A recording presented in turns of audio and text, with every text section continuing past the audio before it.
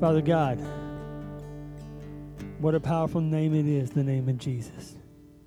The name that you gave to the Son that you sent to live the perfect life that we couldn't and die the death that we deserved. Lord, what an amazing grace that is. Lord, I ask that you be with Mike and his words today, and be your words, not his. I pray that you bless us with the understanding of your word. Please be with those that aren't with us today. Help us take your word and apply it to our daily lives. Lord God, we just love you so much. We ask all these things and praise all these things in Jesus' name. Amen. Amen. Everyone, if you would, Mike Pennington. Well, amen. Thank you so much. My microphone obviously is on. That is a good thing. Praise the Lord for that. Well, it is a tremendous joy and honor to be here with you to preach the word today. I am just excited about the what all God is doing in my life and what all God is doing in your lives. And so we're again, it's a privilege. I love Matt. I love your pastor. I think God has His hand on him in a special, special way. And it's just a joy to serve with him. He's now on our leadership team in the association. We call it the Ministry Development Team, but that team actually develops ministries and missions and helps plant new churches. We've got a wide variety of responsibilities, and Matt is a tremendous, he's got a great mind. I hope you know that.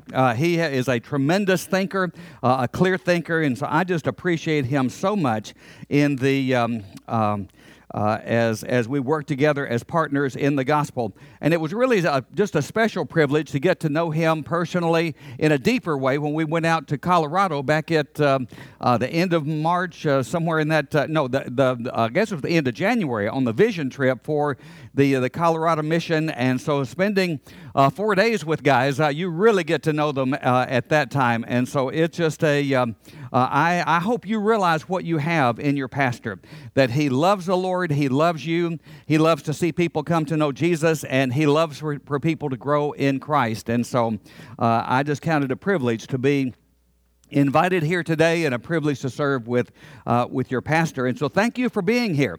Sometimes when the pastor is away, people kind of are a little less dedicated, I guess you could say, or a little less, may not attend. They might find something else to do, but you didn't. You chose to be here today. And I want to talk to you today about the gospel, just about good news. I was telling Clint earlier, he and I often talk about this, how that I'm preparing in Gallatin, and he's preparing over here, and sometimes I get the worship team my sermon topic and title and passage and this kind of thing before Sunday. But it's amazing how God puts it together, because all of the songs, including the song that we'll do at the end of the service, have been just tailored by God for this time together and for this message. So, because we're just simply going to talk about good news. Now, think for a moment. What is the best news that you ever heard? And I'm talking about culturally, history, this kind of thing. Obviously, the best news is hearing about Jesus and coming to know Him as Lord and Savior. But what's the best news that you ever heard? I wasn't born then, but the headlines at the end of World War II, I know that one was about this tall, victory. That was great, great news. If you've had a son or daughter in the military, and they've been deployed to Iraq or Afghanistan or Korea or wherever around the world, and when they touched down back in the United States, and you got that call or text from them, "I'm home," that was great, great news. We are all thirsty for good news. Well, there's no news greater than the fact that Jesus loves us. There's no news greater than the fact, as the title up there says, or in that just slide, justified freely by His grace. His grace surrounded us. His grace called us. And Jesus saved us saved us by His grace. And so today, in the book of 1 Peter, I believe it is, maybe it's 2 Peter, but right there at the very beginning, he said, "I will not hesitate to remind you of those things I've already told you." And so this message today may be pretty simple, But I heard Adrian Rogers, a great preacher years ago, say that when preparing messages, some of us preacher boys asked him, how did he prepare? He said, well, I take a passage and then I break it down into a really simple outline. And then I take it and I break it down even simpler. I break it down even simpler, and finally I break it down to where it's so simple that I'm ashamed of it, and I preach it and people say it's profound. And so the simple truth of the gospel is profound. Amen? The simple truth. We need to be reminded of all of those things that God has told us. And so I think we have a danger of overcomplicating the Christian life. Karl Barth was a tremendous, tremendous theologian, German theologian, and he wrote volumes and everything. And someone asked him one time, looking for just some spectacular answer, and said, Dr. Barth, what is the most profound truth you've ever discovered in your study of Scripture? And here was his response. Jesus loves me, this I know, for the Bible tells me so. So let's think about this morning, the love of Jesus. We're going to read a passage of Scripture that actually part of it's already been on the screen this morning. Romans chapter 5, verses 1 through 8. And it's going to be on the screen. I'm not sure whether you can see that or not, but let's stand together and read this out loud if you can see it. Read this out loud in unison to the Lord this morning. Therefore, since we have been justified by faith, we have peace with God through our Lord Jesus Christ. Through him we also obtained access by faith into this grace in which we stand, and we rejoice in hope of the glory of God. Not only that, but we rejoice in our sufferings, knowing that suffering produces endurance, and endurance produces character, and character produces hope. And hope does not put us to shame, because God's love has been poured out into our hearts through the Holy Spirit who has been given to us. For while we were still weak, at the right time Christ died for the ungodly. For one will scarcely die for a righteous person, though perhaps for a good person one would dare even to die. But God shows his love for us in that while we were still sinners, Christ died for us. Father, bless the reading of your word. Bless the application of your word to our lives. In Jesus' name, amen. Please be seated.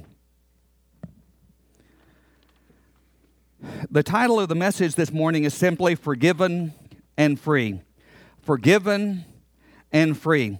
I want you to notice something. And by the way, if you've got your Bible, I wish you would open it to Romans chapter 5, even though we had it on the screen. Not all the verses from now on will be up there. We're looking at the gospel, the good news of Jesus Christ. Forgiven and free. Go on to the next slide. Faith brings peace. Verse 1 of Romans 5:1 says, therefore, since we have been justified by faith, we have peace with God through our Lord Jesus Christ. Folks, did you realize the war with God is over? Can somebody shout or something?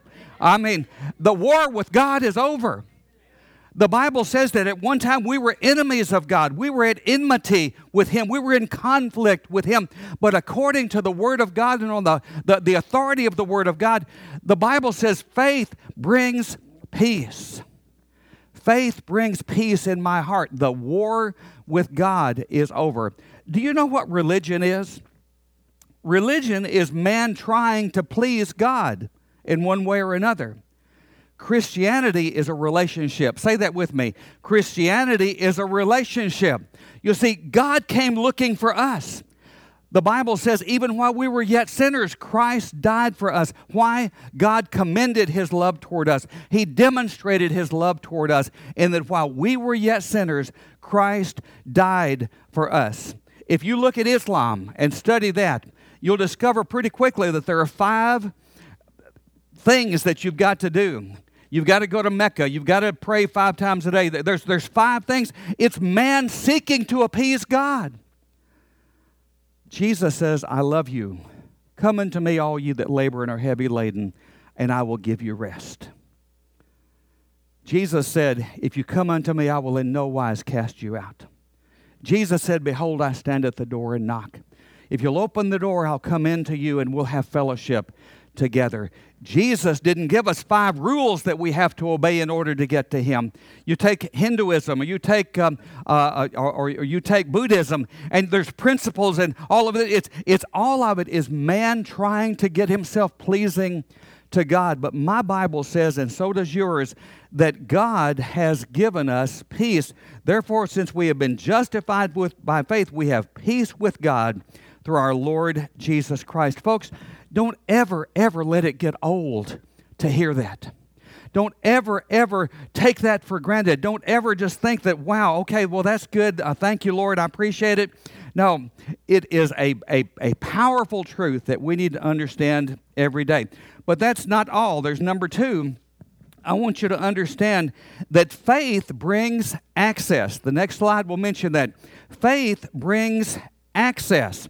Access to what? Verse 2 says, through him, again, we've been justified by faith. We've got peace with God. We have obtained access by faith into this grace. Access to grace. Grace is God treating us better than we deserve. Do you treat your spouse that way? Hope so. Do you treat your kids that way? Kids, do you treat your parents that way?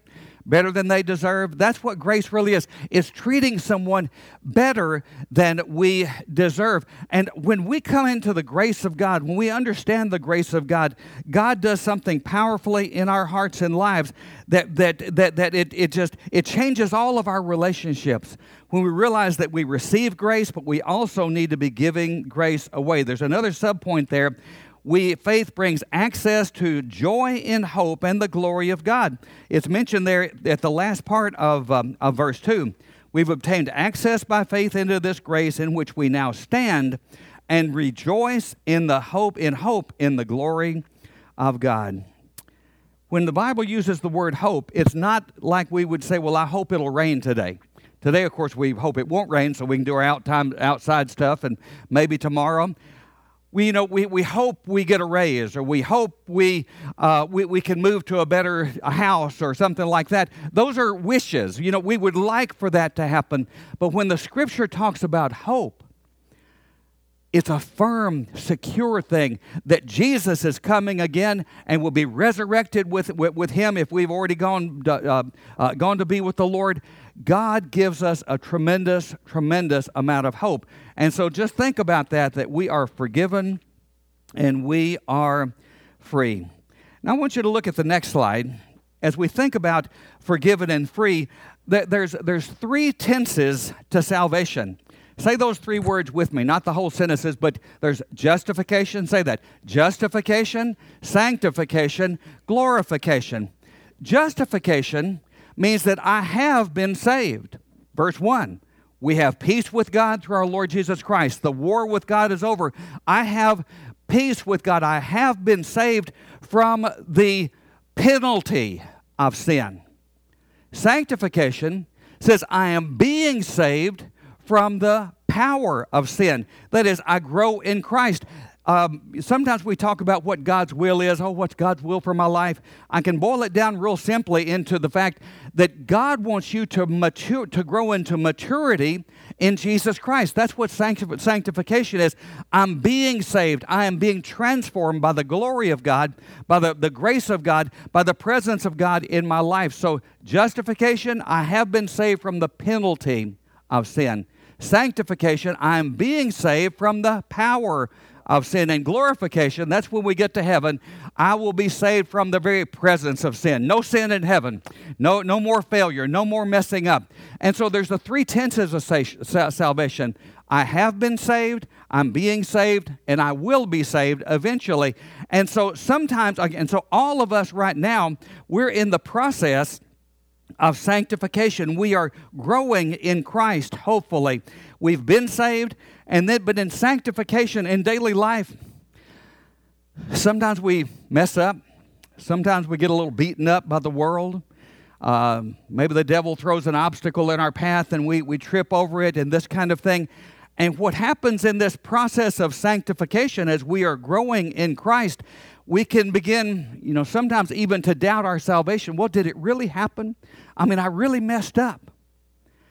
I want you to, I almost said, if you don't hear anything else I say today, hear this, but really I've got about 10 more good things to say.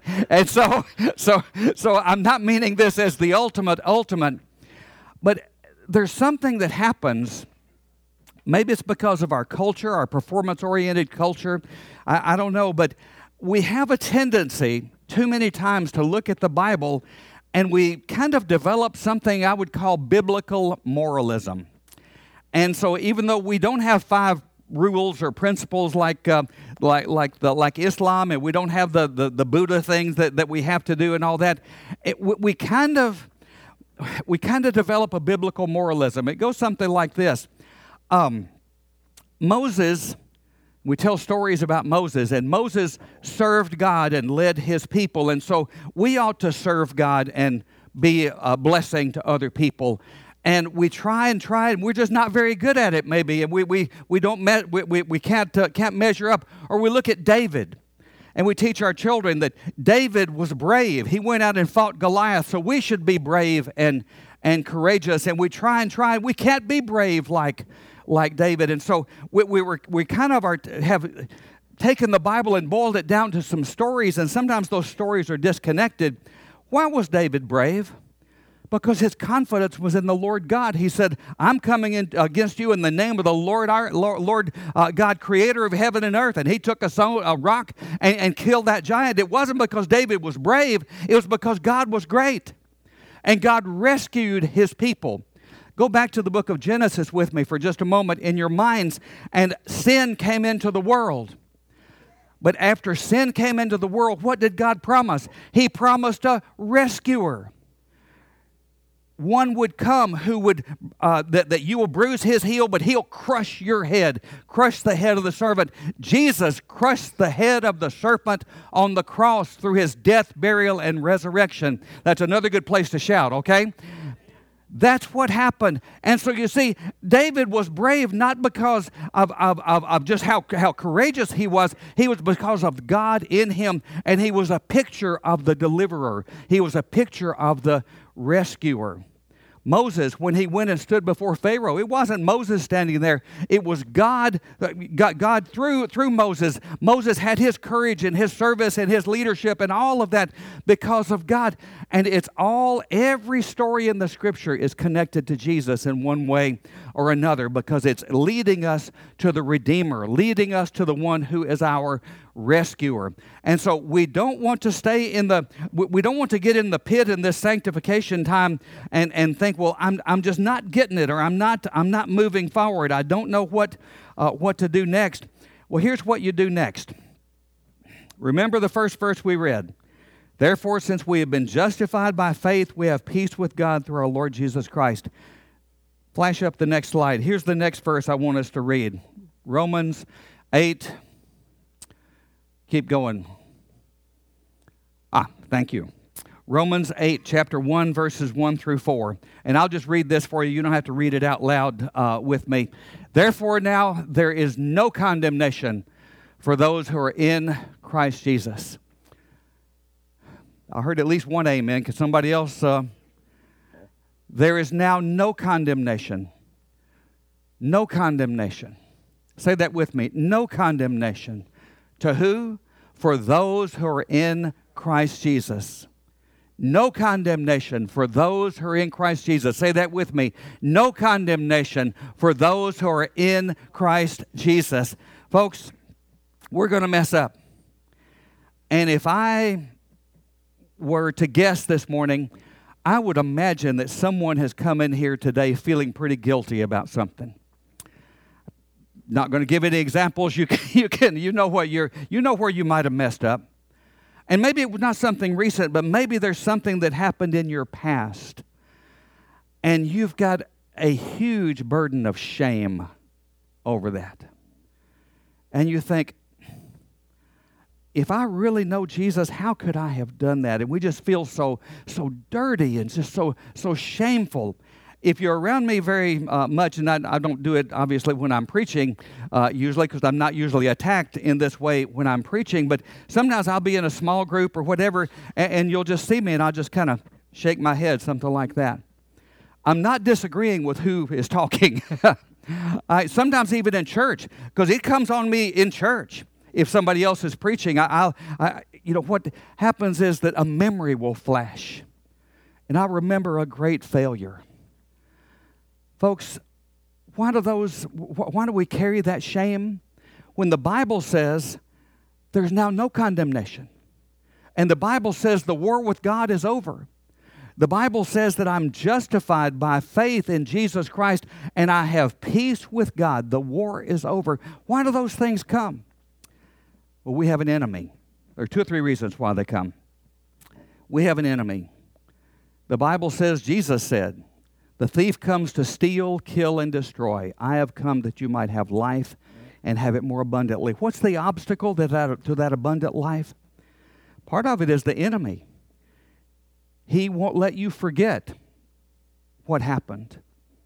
My wife has a dear friend, and you'll probably never meet her, so I'm not betraying any confidences here.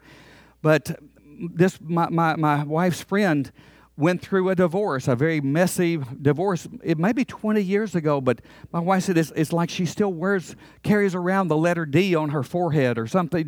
She just feels still so guilty over that or so whatever. And God has forgiven that. Past, present, and future, our sins are forgiven. Yeah, we've messed up. I heard a guy say one time, if you knew truly everything that I'd ever done and truly my heart, you wouldn't let me in the pulpit.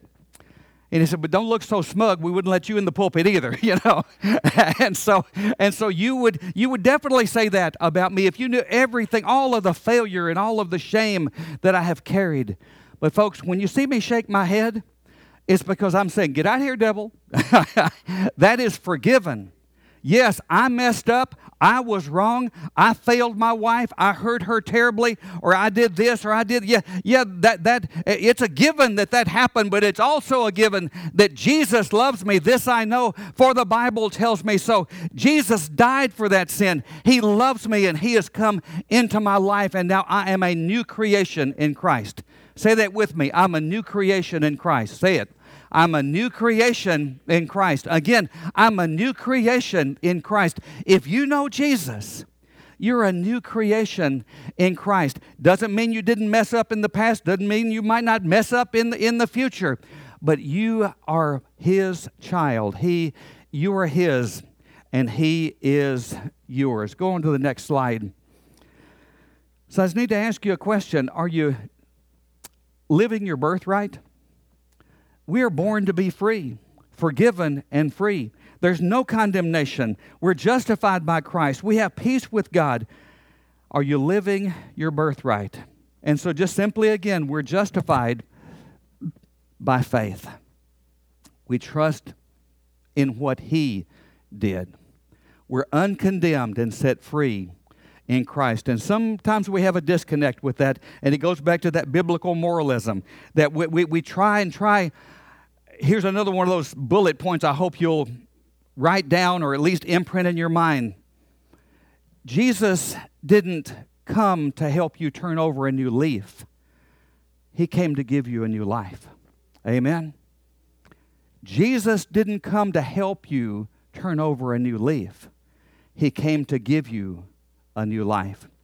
Have you ever met somebody who says, well, I would trust Christ, but there are these things I need to straighten out first? You see, that's new leaf thinking. Let me turn over a few new leaves and I'll be ready. It's like they're trying to get good enough for Jesus to accept them. What does the Bible say about that? There's none righteous, no, not one. There's none that seeketh after God. That's just an excuse. They just are not ready. Are not willing to accept Christ. Folks, we don't ever get good enough. If I'd waited till I was good enough, you're just never going to get there. Get over the excuses. Don't let the disconnect happen. Remember, I was talking to you about the devil a few minutes ago. Why is that burden of shame so devastating? Well, he wants to steal your joy. He wants to kill your effectiveness. He would destroy your very life if we'll let him. But I choose to trust Christ. Go on to the next slide. Hopefully you can see this. Dim the lights a little bit so it'll be very, very clear. This is who you are. The word justification, we are justified by faith in Christ. When Christ died on the cross, Christ's righteousness was credited to us. Now, did we do anything to deserve that? Could we earn it? Could we buy it? Could we turn enough flips to get it?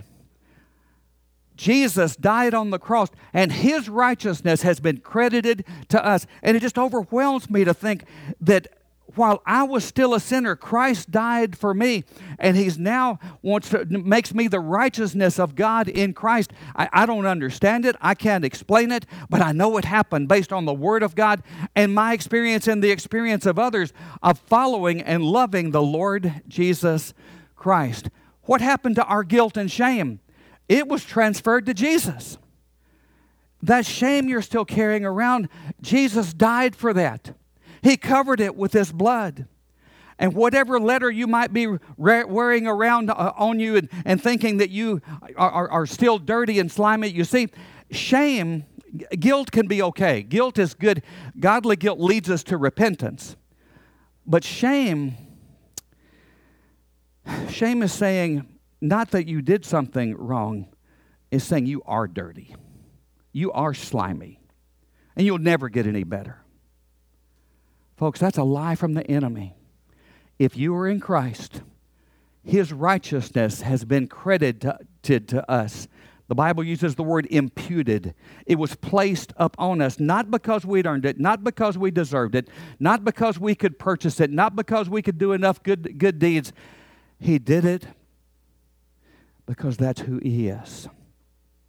Our God is a God of love. Jesus loves me. This I know, for the Bible tells me so. That's who we are. And so don't remember that sometimes we get the disconnect because of the enemy. Sometimes it's shame, and the enemy uses shame. Sometimes it's our culture of performance. If we don't go to work tomorrow and we don't go for 4 or 5 days, they may fire us, right? We got to show up on time. We got to do our job and all this. And we have, chores that the kids are supposed to do in order to get their allowance or whatever. We have this performance culture. But folks, salvation, justification is not based on performance except the performance of the Lord Jesus Christ. He is the one who went to the cross, and He is the one who died. Let's go to the next slide. And so now we are justified and uncondemned. We're forgiven and free. Say that. I'm forgiven and free. Let's say that again with a little more conviction. I am forgiven and free. The next time a shameful memory comes into your heart and life, learn to do what I've done. Or I've got another friend who does, he'll do this. Means he's brushing it off. Learn to shake your head as, no. Yes, that may have happened, but no, that's not who I am. Don't let your failures identify you. Your identity is in the Lord Jesus Christ. You are forgiven and free. Say it again. I am forgiven and free. And so when those shameful memories come, don't let them in. Shake your head. Do whatever you can because I am forgiven and free. Next point. I'm not only forgiven and free, I am in the process of sanctification. So I'm going to be patient with that. Going to the third one because these two really are connected. I'm in the process of sanctification, and this sanctification time, it's a time of discipline, but not punishment. Say this: Jesus already died for my sin. One more time. Jesus already died for my sin. Sometimes something bad may happen to you, maybe a car wreck. Let's just say that. Nobody got hurt, but just, the car was really messed up. And maybe the thought comes into your mind, well, God is punishing me for something. I did this, or I'm still don't have the scales balanced. Folks, that is not gospel. I told you at the beginning of the message today, this is about good news. This is about gospel. This is about good news that Jesus already died for everything in my life. And so if you came in today, you begin to think about, okay, well, what in the process of this sanctification, am I being punished? No, God's not punishing us. Where did the punishment for our sin go? Went on Jesus. It went on Jesus. Now, God does discipline. Hebrews chapter 12 talks about that for the son that he loves, he disciplines in order that we might produce what? A peaceable fruit of righteousness, a good crop in our lives.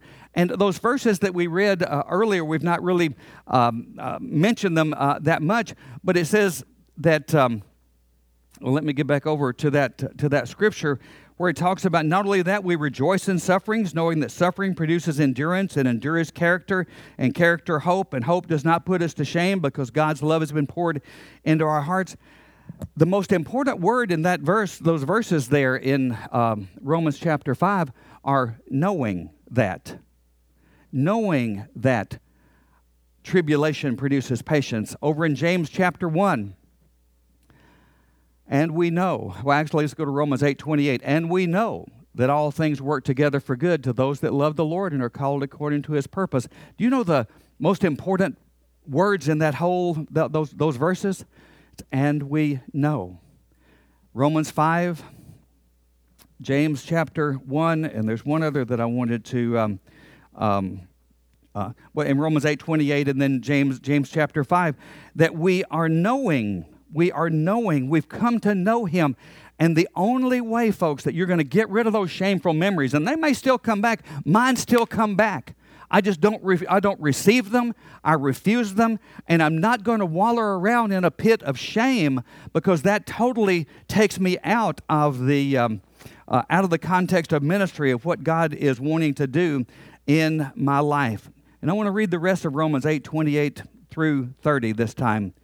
For those he foreknew, he also predestined to be conformed to the image of his Son. Now, of those three tenses of salvation, which one would that be? Sanctification. We've been justified. Now we're growing to become like the Lord Jesus. And listen to what it says. In order that he might be the firstborn among many brothers, those he predestined, he also called. Those he called, he also justified. And those he justified, he also glorified. And so Paul has given us the three tenses of salvation: justification, sanctification, glorification, all right there within those three verses. I have been saved and I'm being saved. And so, folks, be patient during this being saved. In fact, there was a little button that people used to get and had just a bunch of letters on it, and the letter stood for this: please be patient, God is not finished with me yet. Amen? Please be patient. God's not finished with me yet, and he's not finished with you yet. Be patient with yourself, but get into the Word, fellowship with believers, spend time with God in prayer. The deeper you know him, the more these truths are going to be understood in your life, that you have been saved from the penalty of sin. You're being saved from the power of sin, and one day you will be saved. You will be saved from the very presence of sin. God is doing that. What does Philippians 1:6 say? Being confident of this very thing. See that word knowing up there? Knowing. Being confident of this very thing, that he who began a good work in you will carry it on to completion at the day of Jesus Christ. Knowing that the testing of my faith will make me stronger. And I know that all things work together for good to those that love the Lord and are called according to his purpose. For those he foreknew, he predestined to be conformed to the image of his Son. James, for you know that the testing of your faith produces patience. And you read James chapter 1 sometime when you've got time. Folks, you got to know some stuff. You've got to be convinced of it. Deep in your soul, understanding that I know that I know that I know that I know the Lord. And I know that I know that I know that I'm forgiven, that I don't have to walk around in guilt and shame and destructive attitudes and destructive behavior. God has done something in me that I could not do for myself. And finally, I want to give us some walking points. What should we do with a message like this? First of all, rest in the forgiveness and freedom that you have in Christ. Just rest in it. Jesus loves me, this I know, for the Bible tells me. So just rest. Just take a deep breath and just, thank God. Thank God it's not up to me to get to heaven. Thank God it's not up to me to be a good husband. Jesus in me can be a good husband and hopefully helps me to do that. Thank God that it's not my performance, but it's all about His grace. Rest in His forgiveness and the freedom you have in Christ. Number 2, walk in obedience to Him and His power. Some might hear a message like this and think, okay, and Paul addresses this in Romans 6. Well, if everything I've done has past, present, and future is forgiven, I'm justified. Well, I guess I can just sin and not worry about it. Paul says, heaven forbid. I think I know y'all well enough that I can. Somebody said that was the closest Paul ever came to cussing in Scripture when he said, heaven forbid. It's like saying hell no. Now that probably got your attention. Paul says, heaven forbid. No. Don't, that's not it at all. Ephesians 2, verse 8 through 10 says, and for by grace you have been saved through faith, and that not of yourselves. It's the gift of God. Even the faith to trust Christ was given to you. It's the gift of God, not of works, so that no man can boast. But always quote verse 10 along with it. For we are His workmanship, created in Christ Jesus unto good works. Yeah, I do good works. I am kind, and I am hopefully brave, and I do serve and all of this. But it's not to get to heaven. It's because I'm on the way to heaven, and I want to take others with me. You see, folks, I walk in obedience to Him in His power. I seek to be obedient and do good things because I love Him, not because I fear Him. Now, a healthy fear of God is okay. That the Scripture teaches that. But it's not. What I'm saying here is I'm not afraid that God's going to strike me with a lightning bolt if I mess up, like when I said H-E double hockey stick. No, a minute ago. He didn't. I'm not. God loves me. I rest in His forgiveness, but I walk in obedience so that I'll become more like Jesus. And so, again, we are His workmanship, created in Christ Jesus, unto good works. And so when you're asked to work in the children's ministry, or you're asked to help with a bake sale, or you're asked to be a chaperone on a youth trip, like when they go to Passion, usually 1st of January or something like that, see, those are good things, but you're not doing that to earn your way to heaven. You're doing that because you love Him and you're walking in Him. And number 3, we continue to work out our salvation. We are filled with Him and we grow in Him. And those verses there, therefore, my beloved, as you've always obeyed, so now, not only in my presence, but much more in my absence, work out your own salvation in fear and trembling. Well, that's kind of ominous, in fear and trembling. But go on to verse 13, for it is God who works in you both to will and to do of His good pleasure. We are justified by faith. Amen? You with me? The war with God is over. Hallelujah. Sanctification. I'm growing to become more like the Lord Jesus Christ. I'm walking in obedience to Him. And I'm filled with Him and I grow in Him. When it says work out your salvation with fear and trembling, it's not saying work for your salvation. It's not saying earn your way to heaven. The fear and trembling here is that God has made a deposit in my life of the Lord Jesus Christ, His very life. Paul said in 2 Corinthians chapter 4 that we have this treasure in earthen vessels, and He wants to shine through these earthen vessels to the world. And so He's made this incredible deposit, and it's a fear of failure. It's a fear of not growing to my potential. It's a fear of not being all that He's called me to be. I want to be all that He's called me to be. Will we ever reach sinless perfection? No, we live in a broken, fallen world, and we are broken human beings. We can't be sinless. I do believe that we can sin less. Amen? Yeah, or oh me. Sometimes we just choose to be angry or be gossipy or whatever. Folks, we can sin less because His power lives within us. And so those are your walking points.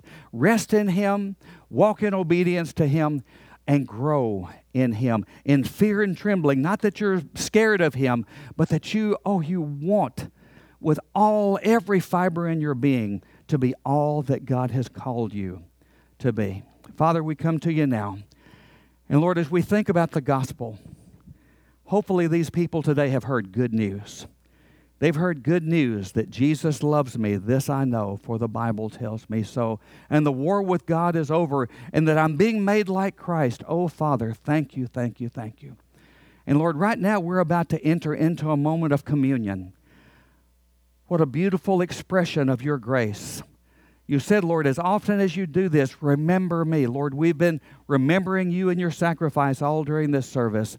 And right now we're going to remember you in a special way as we take this communion, these elements to remind us again of your broken body and shed blood for us. Lord, we love you. We thank you for loving us. And we pray, Father, that you would do in us right now all you want to do.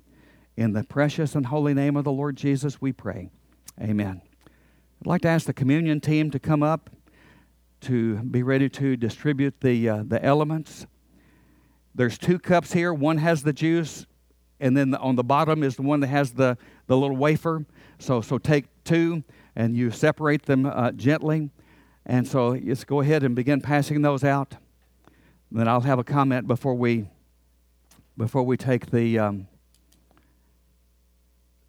communion elements in just a moment.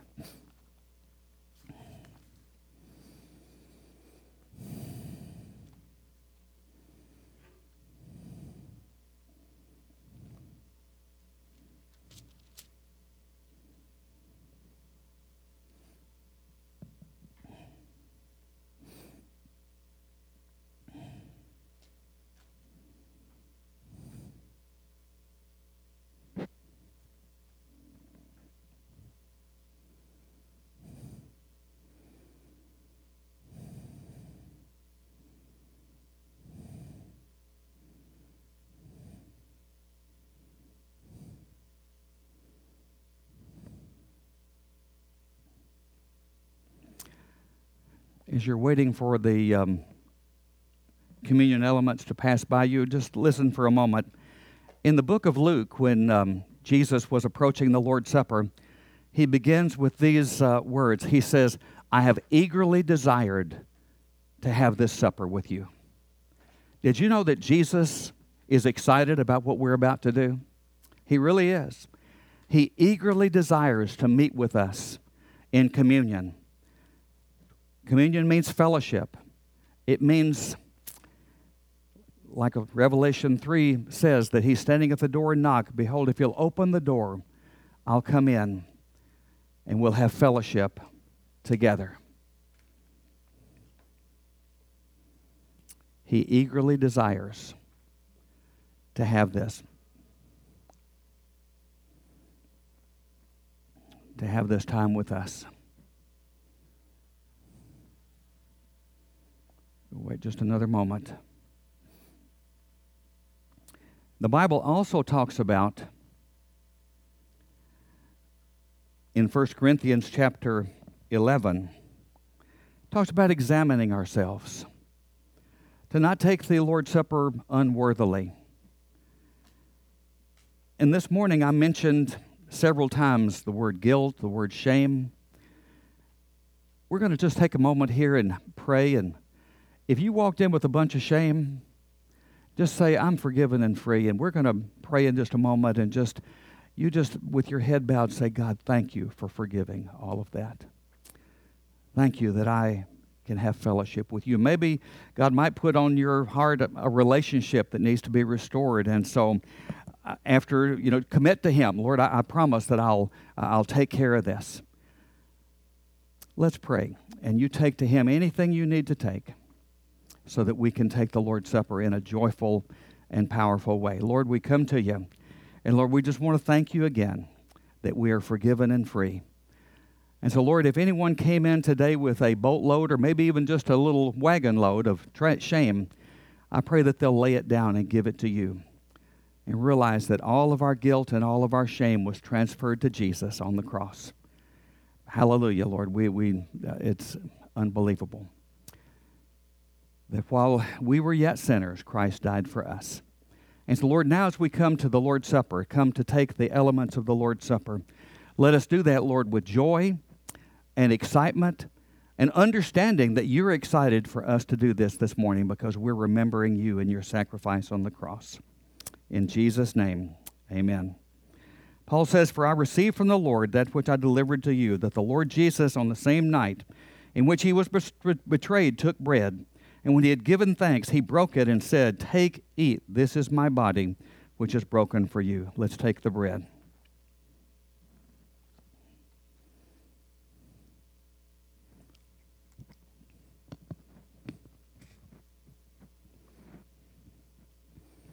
In the same manner, he took the cup after supper, saying, "This cup is the new covenant in my blood. This do as often as you drink it in remembrance of me."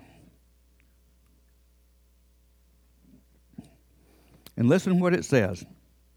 You see, there's several stages of communion. There's invitation, he invites us. There's participation, but there's also proclamation. "For as often as you eat this bread and drink this cup, you proclaim the Lord's death until he comes." We have just proclaimed the Lord's death until he comes, the death, resurrection, and second coming of the Lord Jesus Christ. Father, thank you for loving us. Thank you for your grace. Thank you for all that you're doing and have done in our hearts and lives. And we just thank you, Lord, for the simple message of the cross, the simple message of grace, that we are now forgiven and free. In Jesus' name, amen.